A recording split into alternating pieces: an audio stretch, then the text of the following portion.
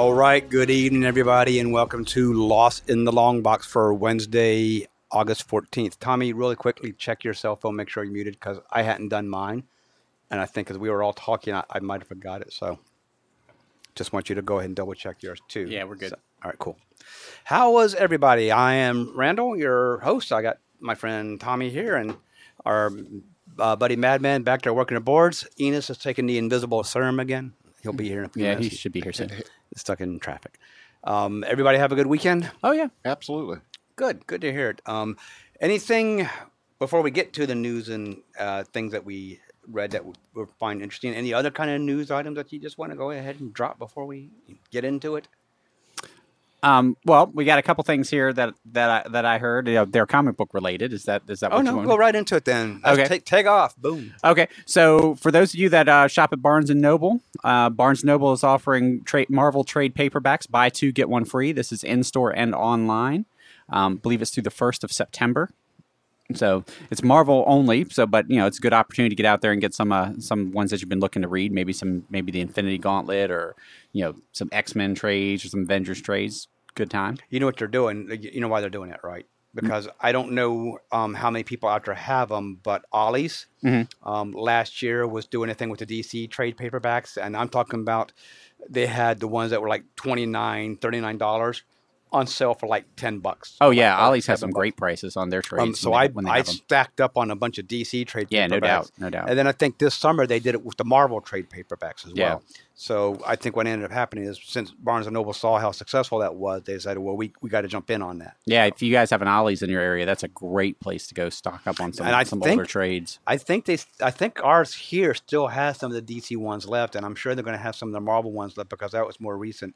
So yeah, Barnes & Noble's guy, buy two, get one free. And if you have an Ollie's, definitely check out Ollie's. And it helps actually going to Ollie's actually every couple of months, because they're kind of a remainder store, kind of like a Big Lots type of thing, and their stuff is always changing. Yeah. I go in there from time to time to look at see what if anything they have new with trades, because you can get some good stuff in there for dirt cheap. So yeah, I was kind of cruel it was a couple years ago now that I think about it, because when Ollie's had all those DC trade paperbacks on sale for really cheap. I have a friend who was homesick that month. He had mono, so he couldn't leave the house. And I was like, hey, man, if you can get to Ollie's. And he was like, really? I can't leave the house. And you're going to... That's cruel, buddy. That's cruel. You should have took one for the team and took him some trades to read. I could have, but... Yeah, I mean, the worst you could have to worry about is mono. I've had mono. Trust me, I don't ever want to repeat I've never had that before, so I don't know anything about it. So what's the saying, what fresh hell is this? Oh, really? That bad? I've probably been through worse. Yeah. All right. And then you also read, and I know this one is just irking you. Go ahead. This one has this is bad right here. Marvel Comics has decided to put a new creative team on Deadpool, which in itself is not bad. We'll be having writer Kelly Thompson and artist Chris Bachalo, Bachalo. Is that pronounced right? Okay. Are going to be coming to Deadpool. Which in itself, there's nothing wrong with that. Changing creative teams, mixing it up, doing some stuff like that, nothing wrong. But they're going to be re-releasing it as issue number 1. Well, that's the way, man. After 15 issues of the current Deadpool run, we're going to be rebooting Deadpool in November with issue number 1, solely because we're changing a creative team. But here's the thing: isn't Marvel also the one with Deadpool who?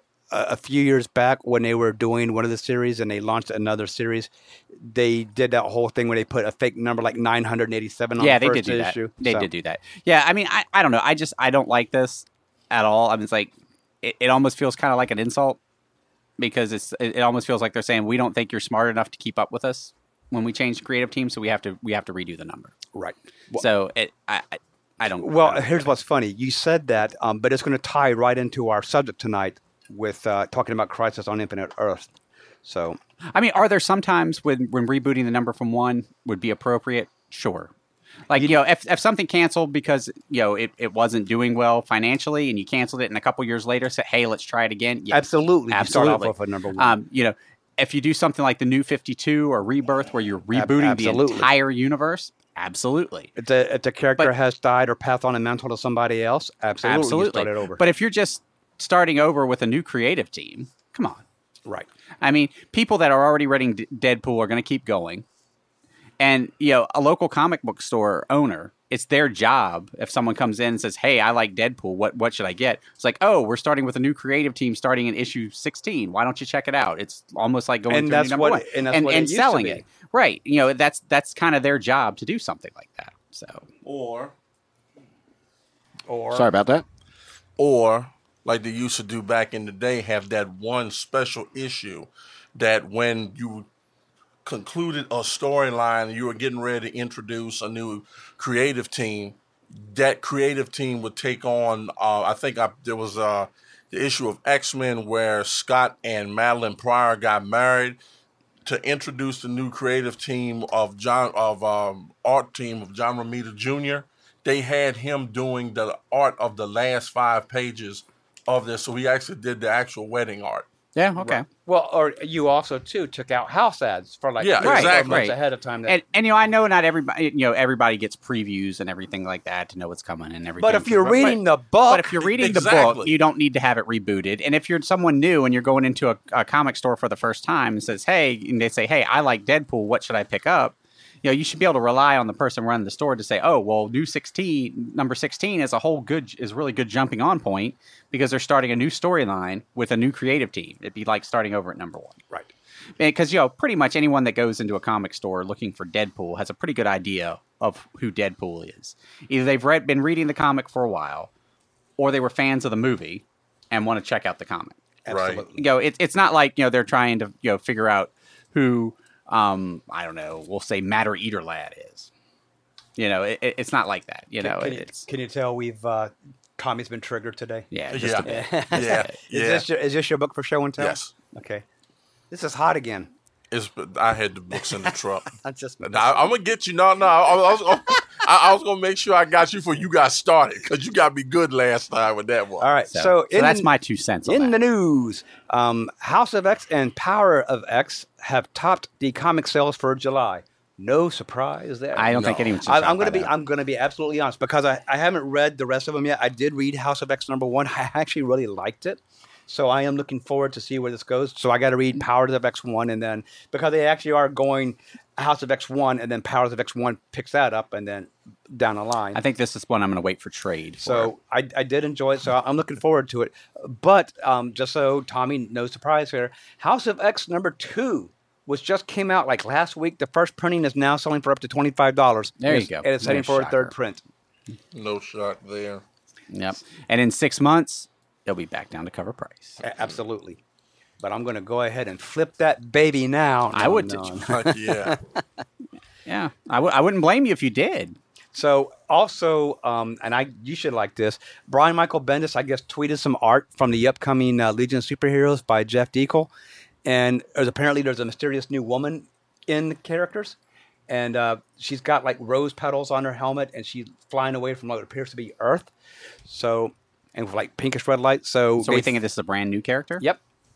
And they think that is Earth that she's actually streaming away from. I'm willing to bet it's going to be someone we've seen already. Right. And you're going to love this. I studied the face really closely to see if it's Naomi, and it wasn't.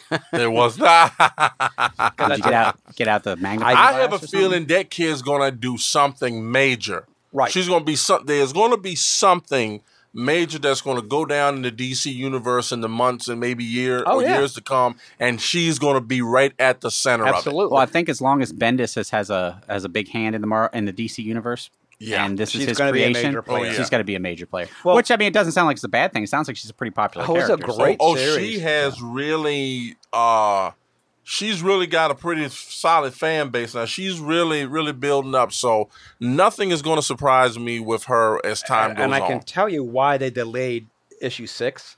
Because in the bottom of issue 6, it said something about this is the end of Naomi's story until like Naomi 2 or whatever. And I think they delayed it so they could go back to press and add that bit in there. Yeah. But it did say she's going to show up in Action Comics here real soon. Yeah. So they're going to bring her right into the... Well, we already know she's in the main DC universe because what was her father is that like he's... ran, and then you find the other guy, Thanagarian, in the town. So you need to read that series, Tommy. I think I need to see about picking up the trade. Yeah, trade should be coming out soon. Yeah. Greg Capullo and Scott Snyder, who did wonderful things with Batman series and New 52, gave us the Court of Owls, what a great villain group that is. Apparently, just signed a new contract with DC for a secret project they haven't revealed yet. And Batman. No. All they said is it's our biggest adventure yet. They didn't actually say what the secret project is.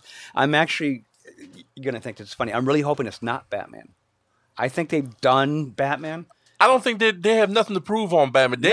They have left an indelible mark on Batman with the with what you have just mentioned with the Court of Owls. Well, and I don't think there's nothing if they can do anything to top what they did on the New 52, that's going to be awesome. Right. And now remember too, they are currently doing Batman Last Night on Earth. Right. That's them also. Right. So I just don't see that they need to continue doing Batman. They're probably going to do something different, I'm thinking. Right. So that's what I'm really hoping for. Right. Bring back Gotham Central, guys. That would be great.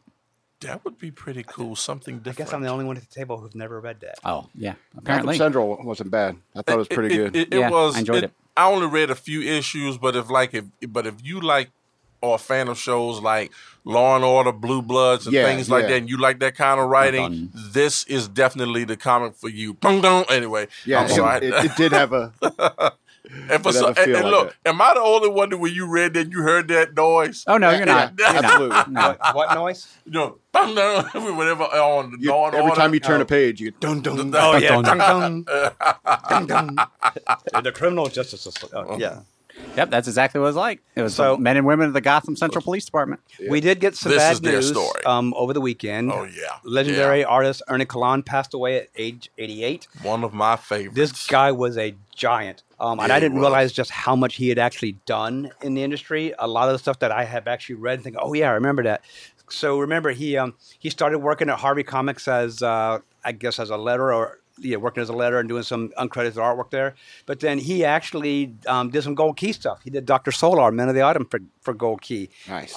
And then in 69, and I did not know this, he went to Warren Publishing, where he was working on Vampirella and like Wow. Eerie and Creepy. And I never knew that about him. And it's funny, after I read that, I just last week got the Dynamite reprint of Vampirella #1. Right. And sure enough, there's his name in the credits. Be doggone. So then he went to Marvel and he did Battlestar Galactica adaptation, which I really love that series.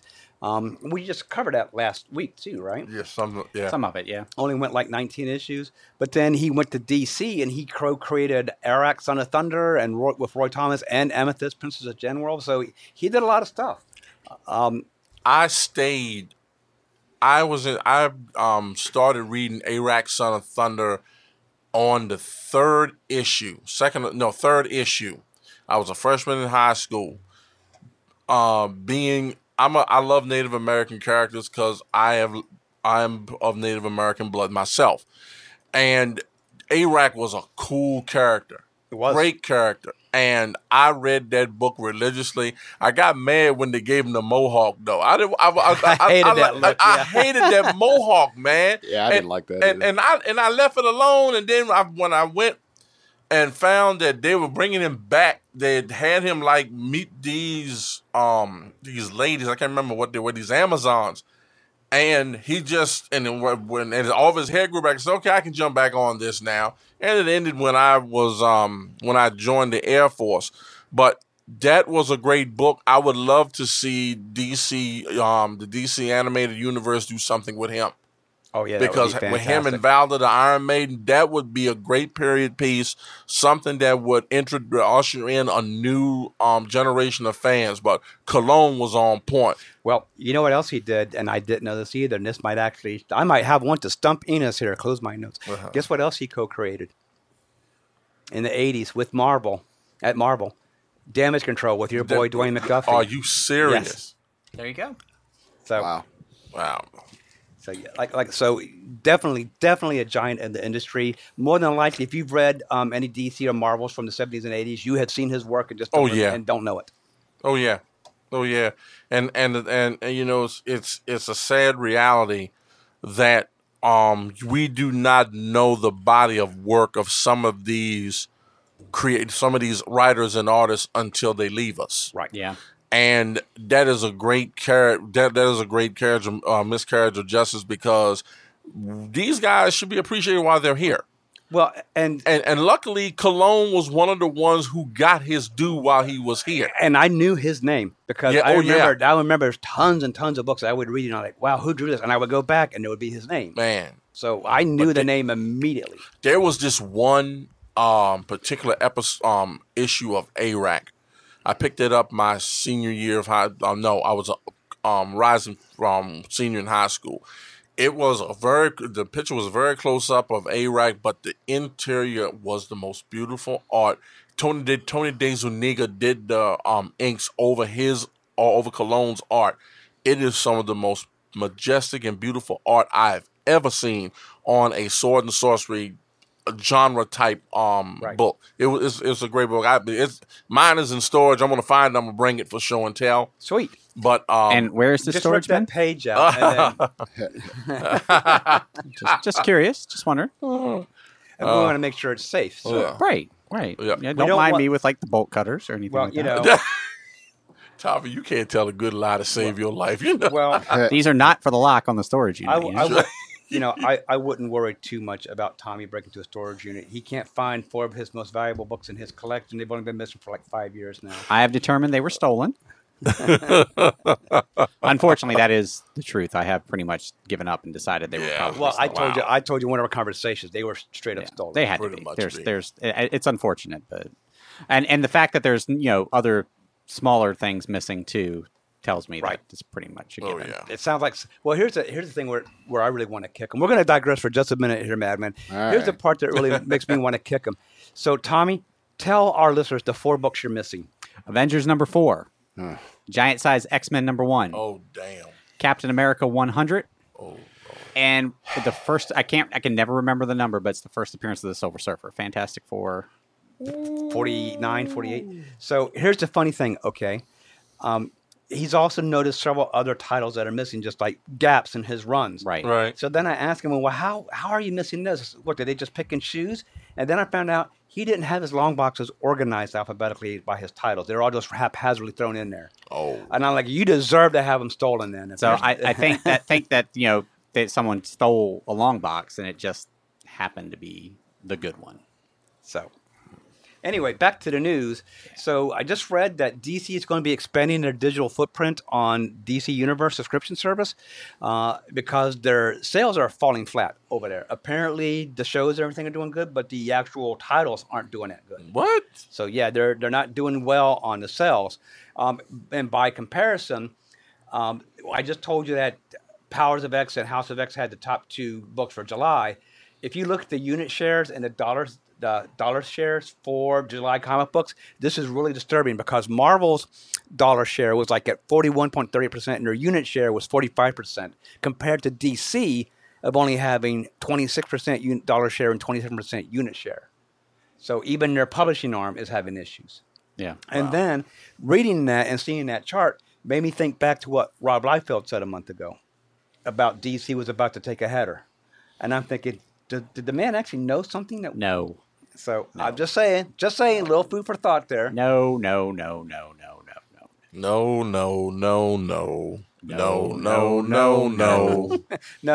okay. That's Wrong.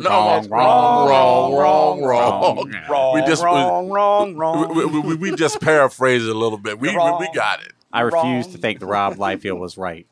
Just like when baseball, when Jose Canseco came out with about all those steroid allegations that proved to be true, I refuse to think that Jose Canseco was the most credible person in professional baseball at that time. Jose Canseco Tell me you didn't pay money for this. You didn't pay money for this. Is it bad that we both knew Hey, that's a shame. So, I just refuse to believe that.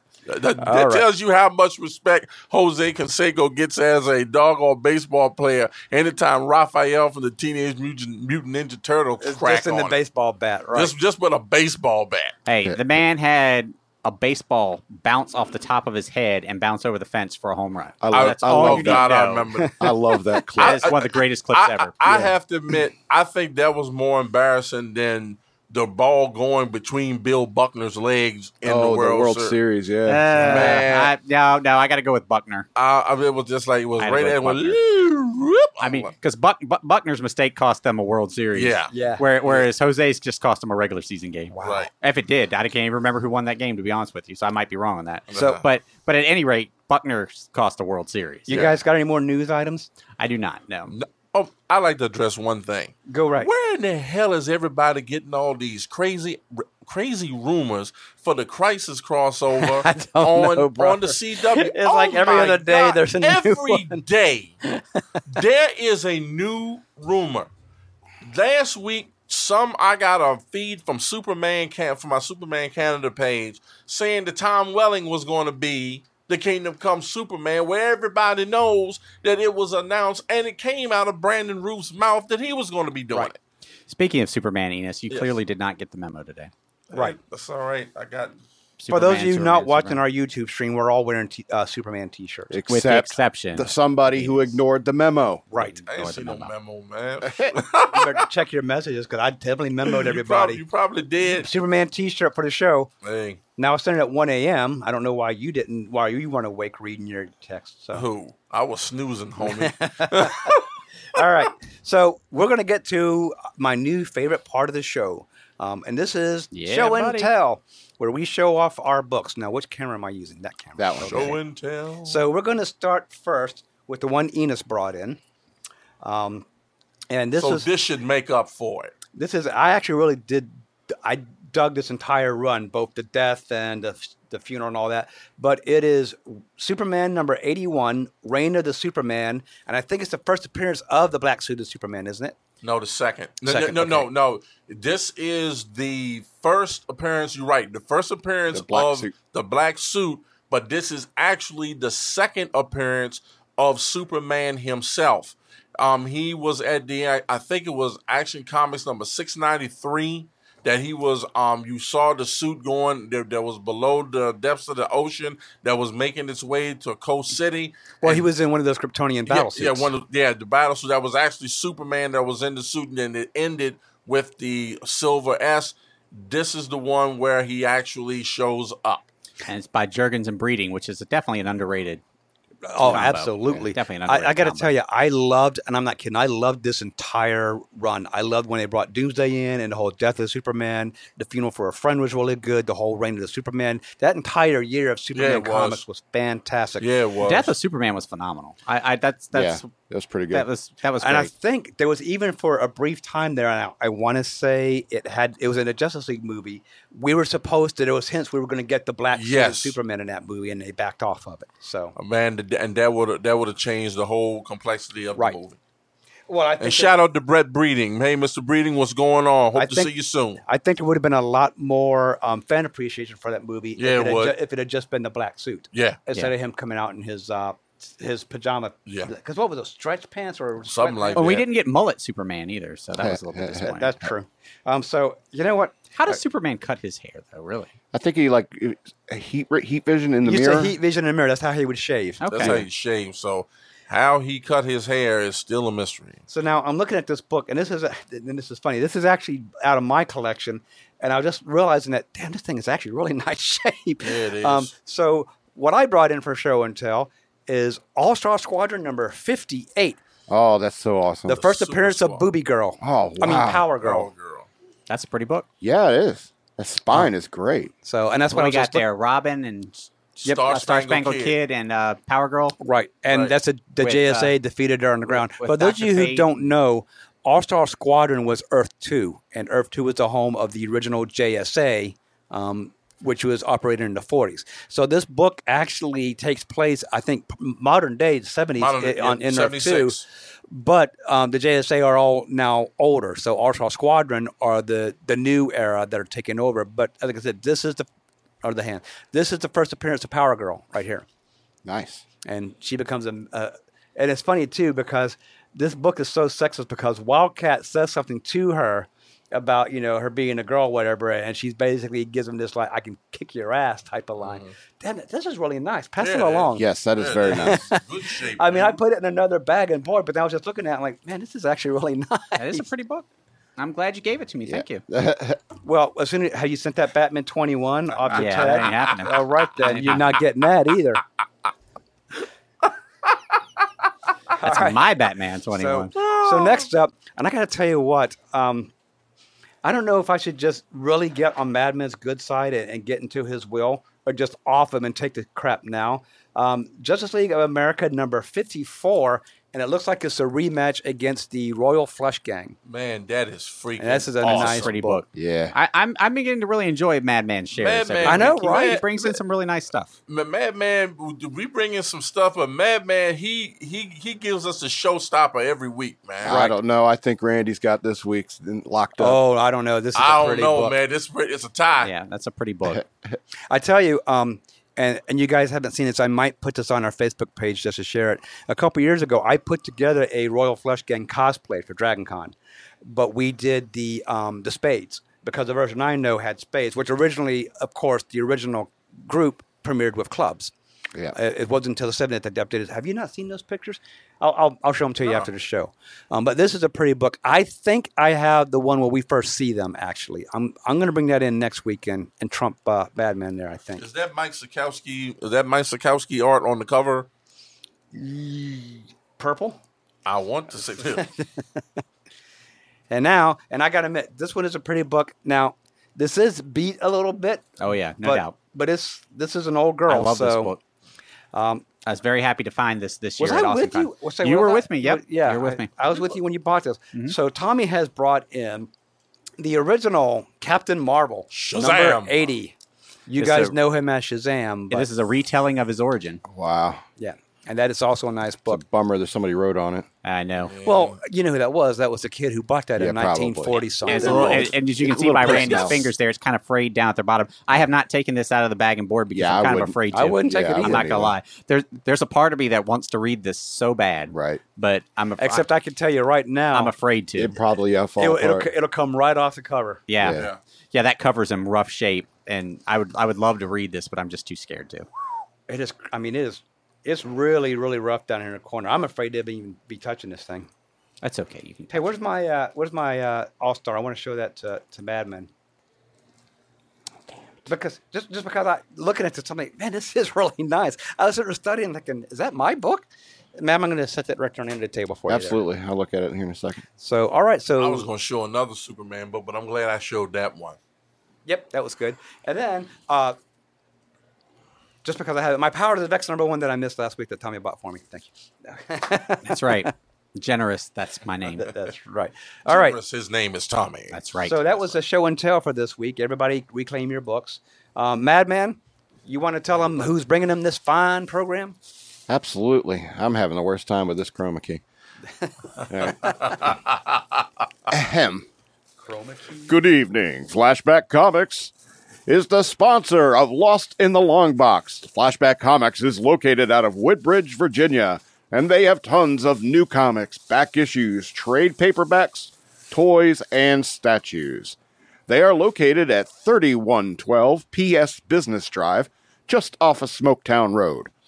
They are open from Monday through Saturday from 10 a.m. to 6:30 p.m., and on Sundays are open from 11 a.m. to 5 p.m. Be sure to tell Troy that Lost in the Long Box sent you. That's right. And now, back to our show. Thank you, sir, for that fine advertisement there. No problem. Sorry, I was reading the text because I thought it might have been important and turned out to not be important. So boo-hoo. So tonight's subject.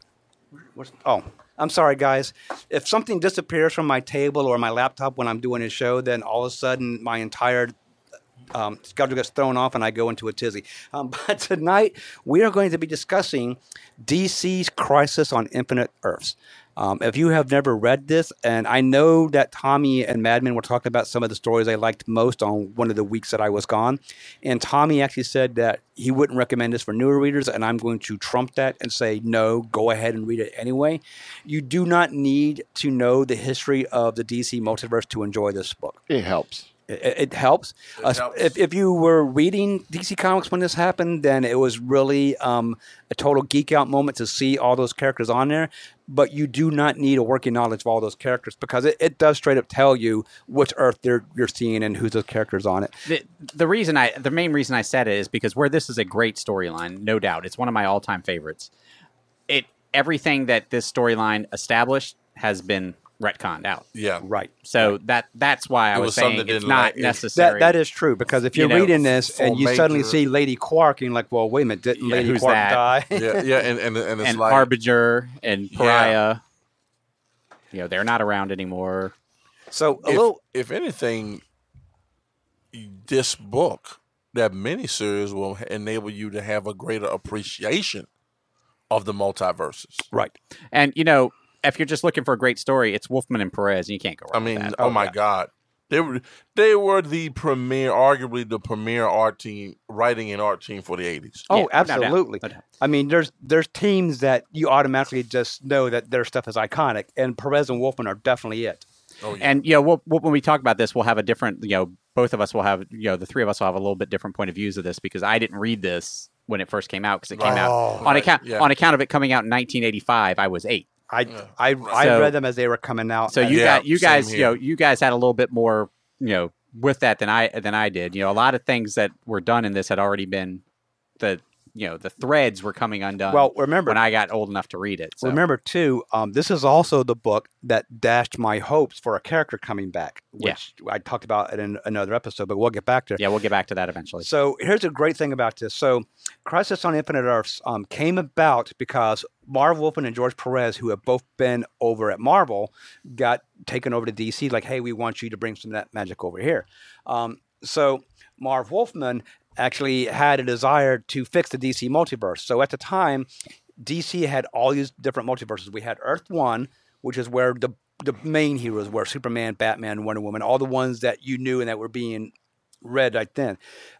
So, for instance, the Linda Carter Wonder Woman is Earth 1. The Christopher Reeve Superman would be Earth 1. But there was also an Earth 2. And Earth 2 was the earlier incarnations of those characters, Superman, Batman, Wonder Woman. They looked distinctly different because DC had a little bit of a lull there in the 50s when superhero comics weren't selling very well. And then the Silver Age came along and they skyrocketed again. And so you had all these heroes in there, and it became this problematic of, well, how do we explain that this character in 1960 still looks 25, 26 years old from 1940, whatever. So then in the great Flash of Two Worlds comic in Flash 123. 123, yep. That's where we find out that there was a separate universe. And all those heroes were on Earth 2 and actually functioned back in World War II just like they did in this comic then. Right. And Earth 1 were the modern counterparts. Well, that was great, but then what ended up happening was every time a writer decided to do something a little wonky, we'll just put on another Earth. Create another Earth. So, and now it was great for a while because out of the Flash 123 and the Flash of Two Worlds, we started getting the classic JLA, JSA team-ups. Yep. Because we determined that's where all those earlier generation heroes were. But then someone came up with the idea, so what about the Freedom Fighters? And the Freedom Fighters was not originally DC comic characters. Didn't they buy those from Fawcett? Yeah. I think they were Charlton. Fawcett. I think they were Charlton. But in that history, they were on an Earth where Hitler won World War II. Earth X. So, and they were put on Earth X, absolutely. And then you had when DC finally took over the properties of Captain Marvel and Mary Marvel and Captain Marvel Jr. from Fawcett, they didn't want to incorporate them into the DC continuity right away, which I still never understood that. It was probably one of the dumbest moves that could have ever made. When they didn't incorporate Captain Marvel family right into the DC universe. No, they didn't. They put them on Earth S. So you see the problem there is every time you did something a little off the wall and the editor didn't like it, we'll just make another Earth and we'll throw them there. It was Quality Comics. That gave us the Freedom Fighters. Okay. So anyway, Marv Wolfman, in the early 80s told DC, says, well, I want to do something to fix that, the multiverse problem that you have. And this is how long it took. I believe they announced it at a comic convention in New York City that they were going to be doing Crisis on Infinite Earths to clean up the DC's multiverse. But it took them a couple years to go over all the history. If I remember reading, I don't know if I read this on Google or in my trade collection here, guys, go out and get your copy of these. You'll thank me later. Marv Wolfman said someone spent 2 years reading DC's library to keep notes of their characters and the events of what had How can I happened. get that job? I say I would have loved to have had that job. Who are you telling? It would have been minimum wage, but you would have been locked at a DC archives Yeah. all day with comics. Yeah, where do I sign up? Yeah, where do I get that job? And actually, his character, the Monitor, he introduced that in the new Teen Titans. And in this trade paperback, hold up again for a reference. I'm just going to just put it right here in front of my face. Marv Wolfman actually talks about where the inspiration for the Monitor came from. And it was an idea he had as a kid long, long time ago. And he called it the Librarian. Scary name there, right? And here's the other thing that's really ironic about it. George Perez was not supposed to be the original artist. I think he got him to do a couple of issues at the beginning, and then George Perez said, okay, I'm really enjoying this. I want to stay on it type of thing. Well, who are they going to get? Because I know Ordway did the inking. Was he the initial artist? Way to put me on a spot, I do not know. Because ironically, in my references, I can't find who the original artist was supposed to have been. Right. Because this is news to me. Lost to time. It's just like that Pete Best type of thing, guy who's Oh, not Pete Best. Poor guy. Poor sitting guy. in his I thought apartment the in fifth the Beatle was Clarence Walker. Pete Best. No. The Clarences. Right. So anyway, before we actually, so here's a couple of things about this storyline that a lot of people, especially today's collectors, probably just don't know.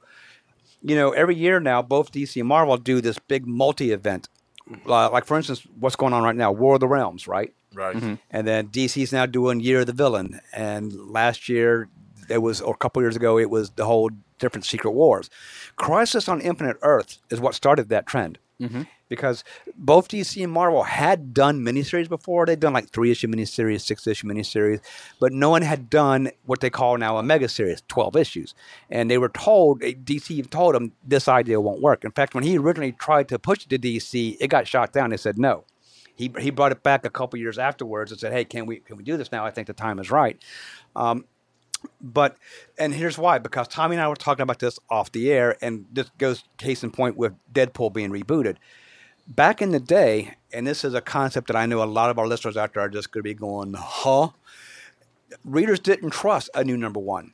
They didn't trust a new series that started at issue 1 because, and this is even true now, most readers will only give a book 6 to 7 issues most before you move on. So I don't think readers give them that much anymore. that's true. Most of the time it's probably anymore. 2 or 3. Well, especially with the cost. But it used to be Yeah. a lot of collectors, and I'm even guilty of this. I mean, I jumped on new books because I wanted that feeling of having gone on a series from the beginning because I wasn't there for Fantastic Four. I wasn't there for Avengers, which is why I ended up getting things like ROM and Micronauts and Shogun Wars because finally it's something I can get on the ground floor, and if it runs for 20 years, woohoo! Yeah. Of course, none of them did. Right. But at the time, readers just didn't trust them, which is why things like Action Comics and Avengers and FF did well because they had established numbers. Oh, 200, well, that means it's been running for a while. There's a history here to work with. There's character lore. There's all kinds of things to get into. This other character's got only issue 4. Yeah.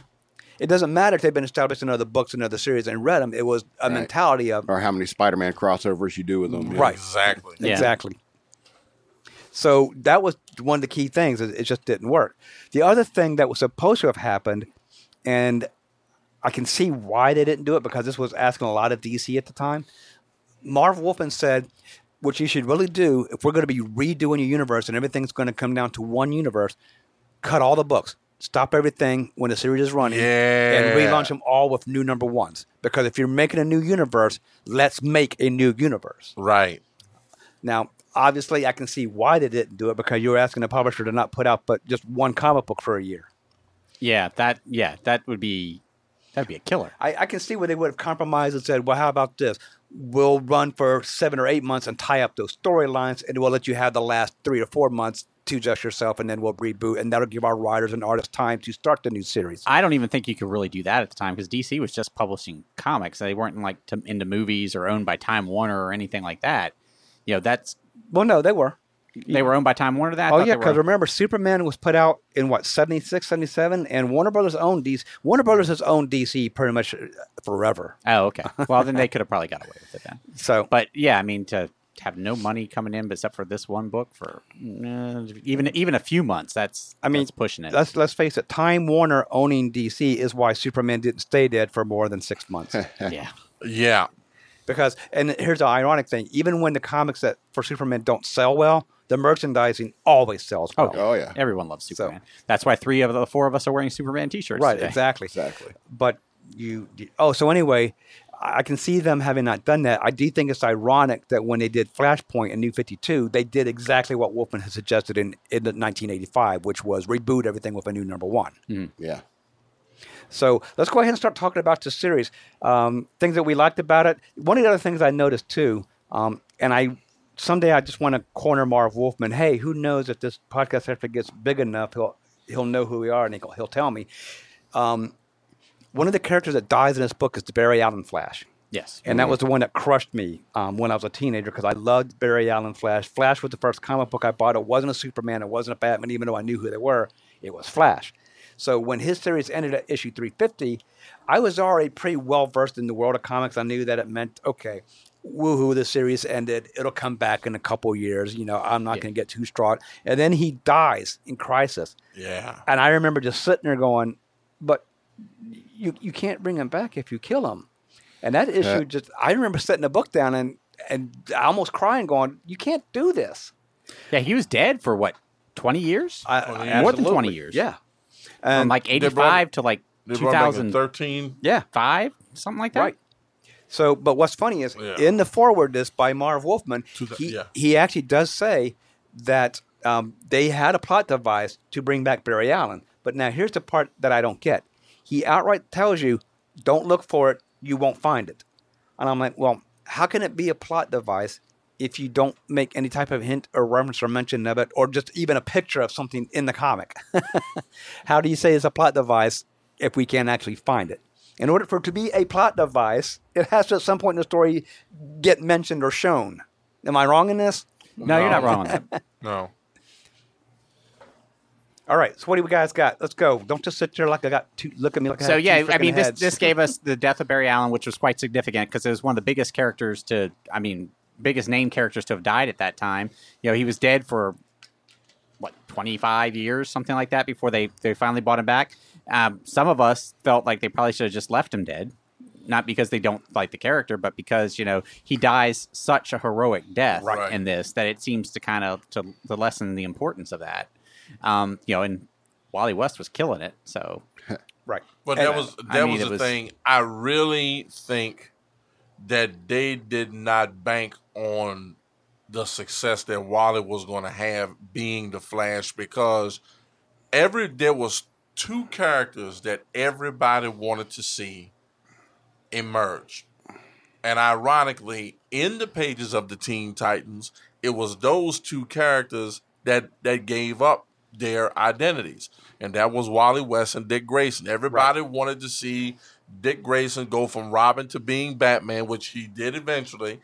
But Wally was the first to go from being Kid Flash to the Flash. Right. He was, for him, it was like in the vein of some people are born into greatness while others have it thrust upon them. And this was thrust upon Wally. Yeah. But I don't think DC really had a clue of how popular Wally was, because with him only being able to run the speed of Mach 1 and to have to eat all that food just to to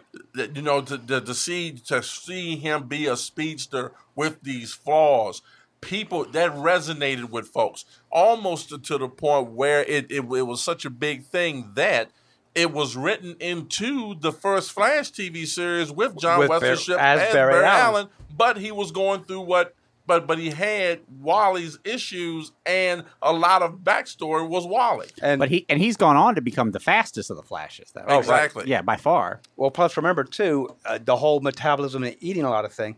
They play that up in Justice League. Exactly. It's the Barry Allen Flash, but they gave him the Wally fault of I've got to keep fueling myself. Right. Yeah. And in the Flash TV show, Wally, I mean, at least in the beginning, Barry has to eat a lot. Right. I think they don't really show that as much as they go on, but in the beginning they do. They establish it, but then they kind of just leave it out there like, okay, he has to do it. And they don't keep it because it's well. I mean, at that point, you don't want to spend a half an episode watching him eat for 20 minutes. stuff in his face. Because after a while, That's not the show's the Flash, not watch the Flash eat. Yeah, not to see how many cheeseburgers the Flash can eat in 20 seconds. Right. But yeah, so we had that. We also had the death of Supergirl, another big one. That messed me up. That did. I'm not gonna lie. What I liked about this was, I love it when I think Marv Wolfman and John Byrne are both kind of same type of storyteller. They put this out here. Okay, this is what's gonna happen. You're telling yourself, no, it's not. All right, it's going to happen. And then when it happens, all you can do is sit back and say, damn. So, and here's what's funny about that, too, because as you're talking about that, we're going to actually get to this. Now, when you're buying these comics off the stand back in 85, when you're a teenager like me, you read issue 5, and they tell you right at the end of it, next, double-sized dynamite, the one you've been demanding, the origin of the Monitor, the origin of Pariah, the origin of a Harbinger, plus the shocking ending of the century. Be here. So you're thinking, okay, sure, I've seen this hype before. And then they put it right on the darn cover. And the cover is straight up Superman holding Supergirl's body. And who did not just immediately grab that off the shelf? Even if you weren't reading the series at that point, you grabbed that issue. Yeah. I was in DC. That's a book I don't own, but it's on my list of ones I definitely want to own. I went to the 7-Eleven on in Northwest DC, where my sister lived at that time. And I grabbed it. It was a month before I left to go to service. I happened to get that. I missed a lot of the Crisis on the Infinite Earths due to my time in the service. I got the last issue when it came out that Christmas. But I happened to grab that one before I left, and I was like, "No, Supergirl ain't this." Right, and here's the thing. Well, Enos is bringing up a really great point, and this goes back to actually a piece of news from today, because Superman 14 and Supergirl 33 were supposed to come out today, but they were pushed back, and DC actually told all the retailers, please destroy. Right, don't buy houses from us. They told all the comic shops, please destroy all those issues because the cover doesn't match the story. So the covers were drawn months in advance to tie with the story that was being told, but the story pacing changed and chapters got put in that weren't there, so the story no longer matched the cover. So they said, destroy those. We're going to ship new books with covers that are more accurate. I want one of those. Exactly. I want one of those. Absolutely. Who are you telling? Because, the collectors, trust me, there's stores out there somewhere, oh, sure, I'm destroying these, put them in a box. Exactly. I bet you somebody asked for it. But the reason I'm bringing that up is because when you see this cover, I'm going to show it again. When you see this cover on the stand, at the time, as a collector, you were already used to covers lying to you. Yeah. So, I mean, and I don't want to say lying to you, but as much as there was always a loophole. You would see the cover, this issue, somebody dies, and it was never anybody important. Yeah. You're like, well, there's a waste of 30 cents because, Or else it was somebody other than who was on the front page. Right. And they would hint that, like, I think they even did that in Spider-Man when they killed Gwen Stacy. Right. Gwen's not on the cover when they said someone close to him dies. So you bought that book thinking, all right, yeah, Supergirl's going to die, sure. And then at the end of it, you put it down and you went, damn, they killed her. And then, if that's not bad enough, you're already reeling from that. What is the very next issue? The very next issue? Final Fate of the Flash. And guess what happens? He dies in that one, too. Oh. Yeah, I think this is probably one of the, if it's not the one that killed the two biggest names off, it's got to be close. Right. What other major event killed off as many big names as what this one did? Well, and here's the thing. I don't know. I went, and like I told you, I don't have it with me. I was keeping a tally of who actually bites the dust as I'm rereading this. You see the Freedom Fighters buy it. Mm-hmm. They go. On the one planet Earth. Wonder Woman. But, now, Wonder Woman was tricky. They kind of cheated on that one because they took the Queen Hippolyta Earth 2 World War II version of Wonder Woman, and then they rebooted it so that George Perez came in and did that series. So we got the modern version of Diana.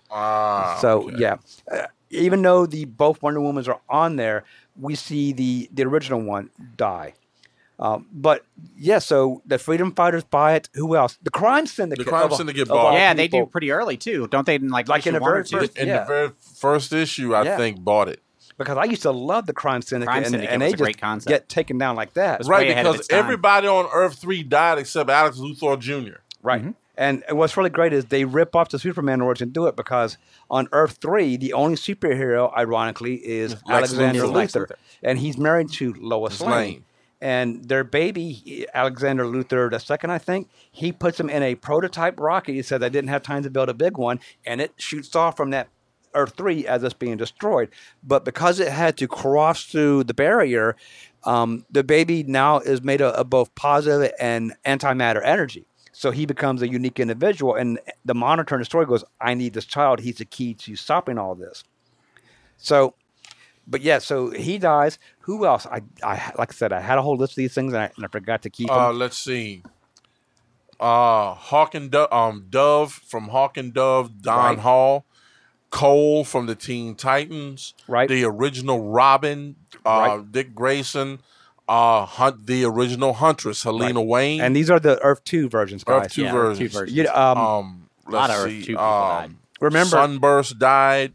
and Monitor grabs Red Tornado and corrupts him to his needs as well. Right. So here's the thing that was, I guess, really great about this series is there was so many ramifications in it and so many changes to characters and worlds being destroyed and people dying that you were like, man, DC's never gone out like this. Yeah, I mean, No, it DC completely went for the jump rebooted on their. this It one. completely rebooted DC Comics from the beginning. Yeah. Yeah, it was definitely a complete reboot. Now, obviously, there were some characters that they didn't know what to do with after this. Like, I know Warlord didn't come out of it very well. Power Girl got messed up. Power Girl got a little fuzzy there. I think Being from Atlantis. I think and- Aquaman got a little shafted there towards the new. Madman, what are your thoughts on this? I just realized we're all just here talking away. Oh, that's fine because I don't. I found that book to be kind of a heavy read. It is. You know. Well, a heavy read, both as in Yeah, it's you're a not gonna long read read. it. It's long. It's gonna take a and while for you to heavy read it. and heavy as in there's a lot of crap happening in this book. Oh yeah, And so, yeah, I mean, it's one of the reasons why I've read it so much Well, because truth be told, for me, the books, the issues that had the most significance for me was 7, 8, and 12. Well, 12 now 7 and 8 obviously death of Supergirl, death of Flash. Right. But 12 has that really great moment where we've gotten now one universe, one Earth, and some of the heroes from all the universes have survived onto this planet. Right. Because I think we've now incorporated the Shazam family onto Right. it. Yep. We get who do we get? Jay Garrick. We get Jay Garrick is now on Earth, and Alan Scott is also Scott was on Earth there. 1. I think the entire JSA was on there. Well, no, because remember at the end of it, who escapes to the Pocket Universe? Superboy Prime and Earth 2 Superboy, Superboy Superboy Prime, Prime, and- Lois Lane, the original Superman. From Yep. Earth 2, Earth along 2. with Alexander Luthor. Yep, and Luke. Yep. and Because they sit and watch. because Alexander Luthor says, "This is my present to you. I promise that you would never be without her." And here I'm making good on my word. And he created a little pocket universe and put the three of them in it. But here's what's funny about it: because Crisis on Infinite Earths did so well that we got 2 more series and it became like a trilogy. So we had Infinite Crisis. Infinite Crisis itself was really excellent. Yeah, good. And then we had that stinker Final Crisis. that was awful. Yeah. So maybe as a just follow, so bad. maybe as a follow, we should do Infinite Crisis because Infinite Crisis was really great also. Yeah, because as good as it was, I think Alexander Luthor deserved better. Oh yeah.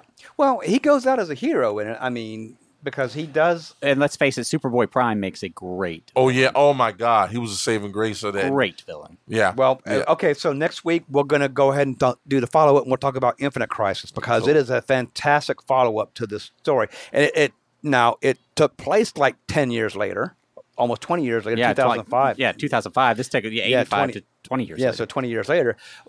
And it even starts off really great where you see the original 3. So, yeah, we're going to talk about that next week. yeah, we'll get into all that next week. So We're getting that- a little ahead of ourselves yet.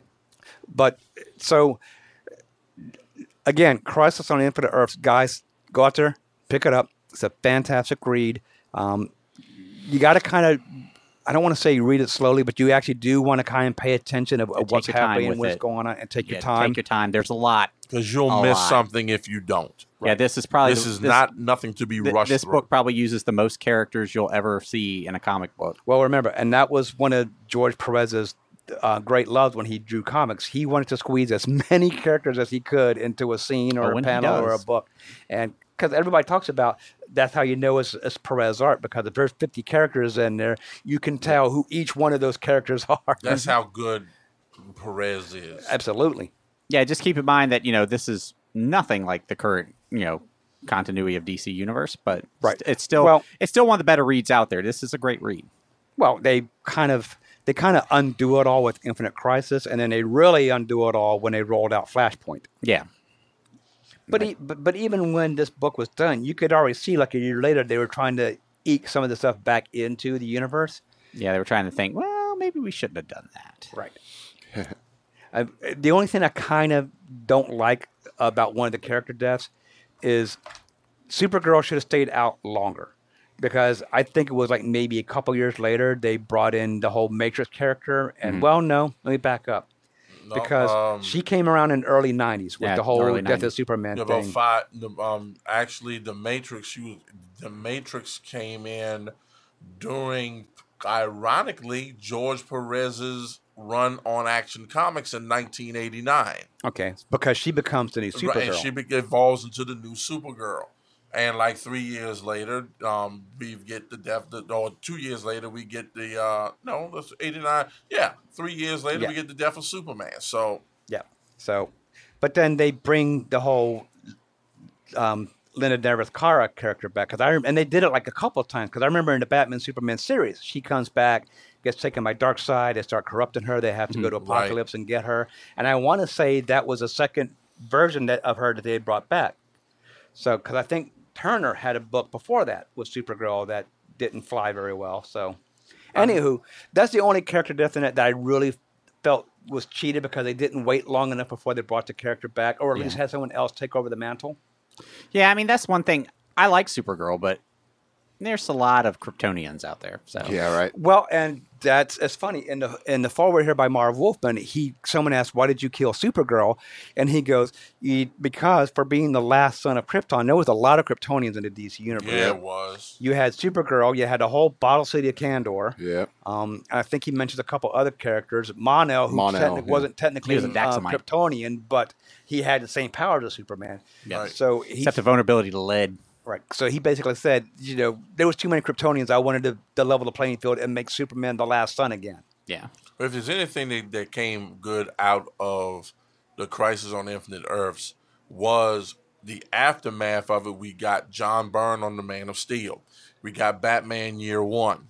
We saw the evolution of Jason Todd into what we now know as the Red Hood. We were introduced to Norm Breyfogle. He was the artist of Batman. And we got introduced to as Randy has talked about, the landmark Wonder Woman series by George Perez. So, when something of this magnitude occurs, there are a lot of things that come behind it that is not good. But with this, Crisis on Infinite Earths was the gift that kept on giving. Well, and you make a very good point, because one of the things brought up is that DC storytelling at the time was viewed as a little simplistic. Right. And not a lot of depth. And this changed the pattern. Whole thing. Changed the whole thing. Because what Marv Wolfman and George Perez showed everybody was, not only can I do a 12-issue miniseries, but I'll have people buy it. If it's good, they'll stick with it. It will succeed. Yeah. And secondly, your audience has grown past your 1960s, 70s audience. Exactly. They're ready for more in-depth stories, and that's what you got. Right. Exactly. And if truth be told, if we want to be honest with ourselves, it was that period where DC got Marvelized. Right, absolutely. All right, so we are about out of time. Actually, we are out of time because it's at 7:30. I want to thank everybody for listening. Next week, we're going to pick this up and we're going to do the follow-up Infinite Crisis, which is another really great series. Yes, indeed. But before we go, make sure you listen to our sister shows. Mad Men's got Shock Monkey Radio every Tuesday night from 6 o'clock. Yeah, but go to my Patreon, patreon.com/shockmonkeyradio. Thank you. I almost said 6:30. My bad. 6 o'clock. And then Comics Online podcast, Monday nights from 9:30 to 10:30. You can reach us at lostinthelongbox@gmail.com. We also have our Patreon, patreon.com/lostinthelongbox. Enos has got our 2 sister pages, Batman, Yesterday, Today, and Forever, and the realm of superheroes, comics, and pop culture. I don't have a nice closing. We'll be down here until next week, so we'll just say, see you next week, everybody. Thanks for Have a Good listening. good night, night, guys. We'll see you everyone. next week. Bye. Bye. Woo! I think you're still alive, brother. Oops, my bad.